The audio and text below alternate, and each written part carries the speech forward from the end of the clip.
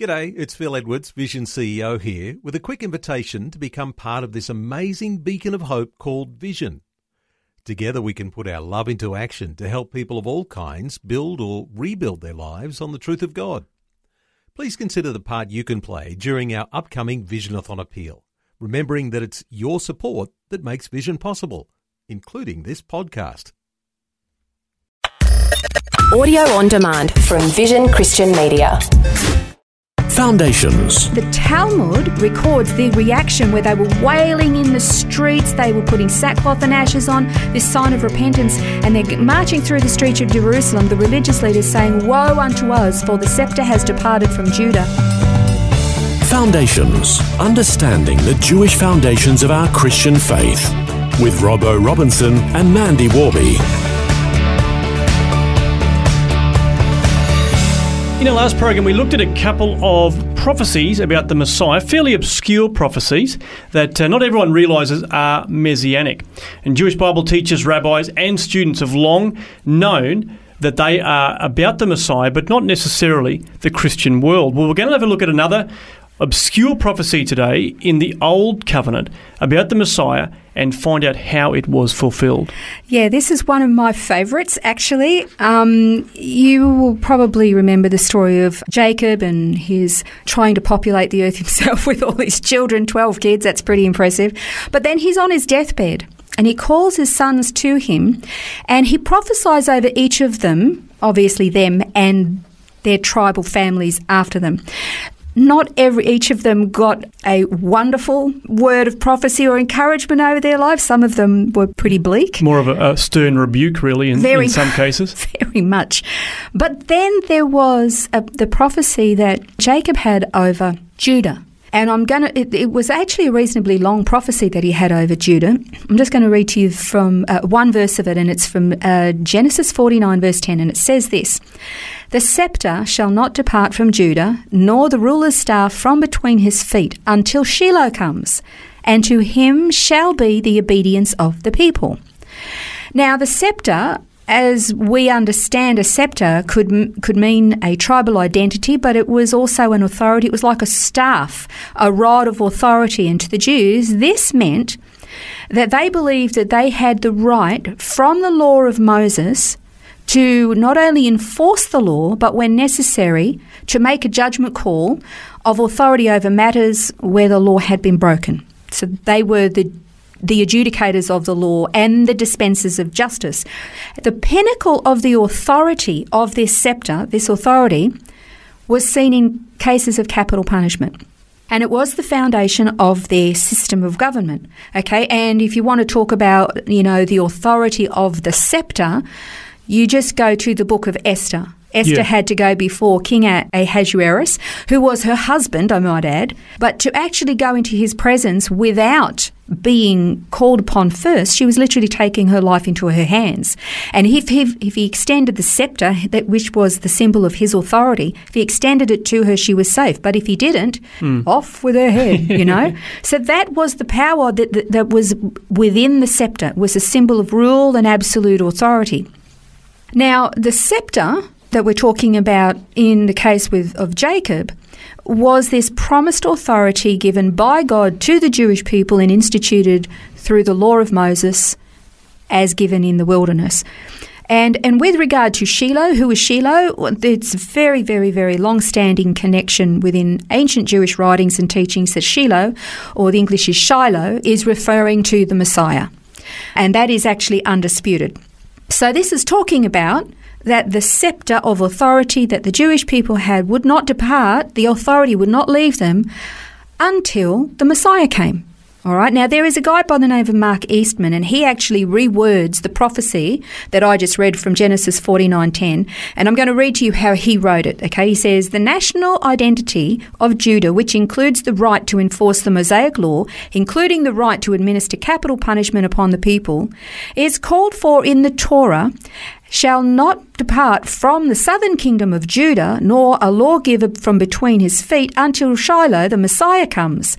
And to him shall be the obedience of the people. That's how he's rewritten the prophecy to make it understandable of what it's talking about. So a bit like you'd read in the Amplified version, it sort of explains all the words along the way. Exactly, that was the Mark Eastman translation. And so it's really interesting how all of this sort of is fulfilled, because it's one thing to have a prophecy, but what does it mean if it's been fulfilled? Okay, really interesting. In 6 to 7 AD in Judea, the Jews were, of course, they were under the domination of the Roman Empire, and Rome was the occupying force, and they were brutal.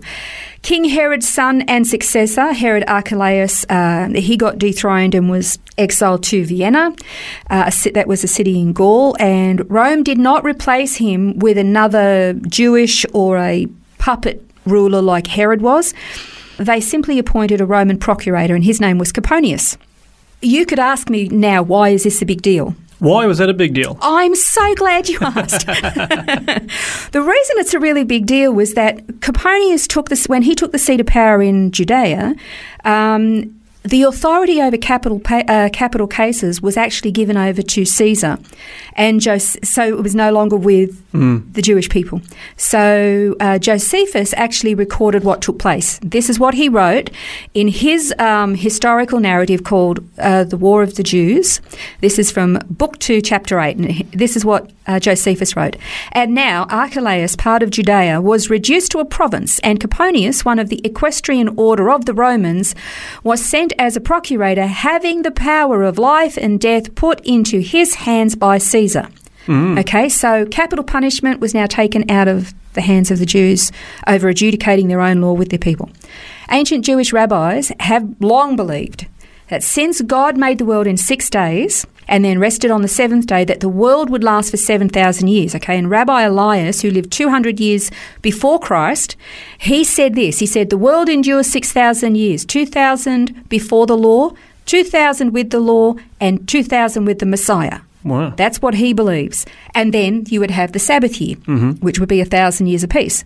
Now, because there was this expectation that when the Messiah came, he would arrive around about the year 4000-ish, and there was therefore around about the time that Jesus came. So there was this heightened expectation that he would come. But then this happens. Coponius comes to power, and all of a sudden capital crimes is now adjudicated by them. And, of course, the religious leaders, they're freaking out. And Messiah hasn't come. And, I mean, this is unthinkable. They're actually thinking that the law of God has now broken.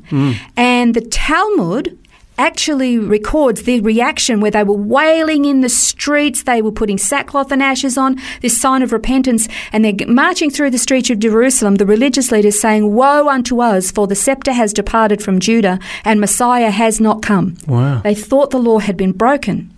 They were actually half right. The scepter had departed from Judah, but where they were half wrong was that Jesus was born in approximately 4 BC. Coponius took his seat of power in 6 to 7 AD. That means that while the scepter had departed from Judah, Jesus was actually there and was about 10 years old. And he was actually living in Nazareth at the time, and Joseph would have been teaching him a trade. And so the scepter had departed, but Shiloh had come. Yeah, that's right. They just didn't see it. The real lesson in this is that we who like to watch and are interested in Bible prophecy, God's word cannot break. He cannot tell a lie. His word will never fail. Now, when and how and what the details are of how he fulfills his word is his business. We're to be watchful, we're to be alert, we're to be aware and educated. But just because we can't see something with our eyes, the religious leaders couldn't see Jesus. But that didn't mean he wasn't there. It doesn't mean that God wasn't fulfilling his plans and purposes. Yeah. He always, always will. And herein lies the lesson. Sometimes when it comes to Bible prophecy, we are so dogmatic. We say that this is how future prophecy is going to be fulfilled. And we never, ever tolerate anybody who says something different. When it comes to prophecy fulfilled in the past, we can say with rock solid assurance that this was the prophecy and this was how God fulfilled it. But when it comes to prophecy that has not yet been fulfilled, let's hold it with very open hands, because if it's like the book 88 Reasons Why Christ Will Return in 1988. Well, as soon as 1989 came along, The credibility is gone. Yeah. And everything he said was wrong.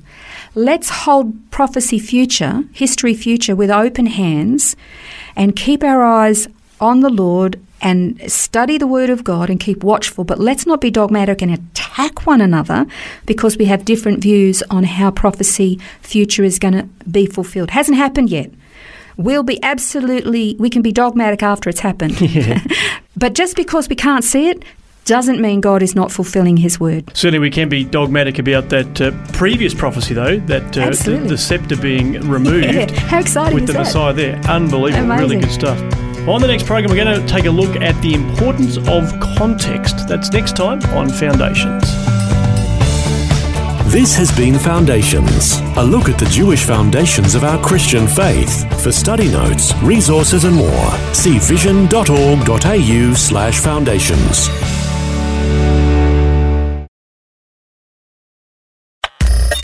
Thanks for taking time to listen to this audio on demand from Vision Christian Media. To find out more about us, go to vision.org.au.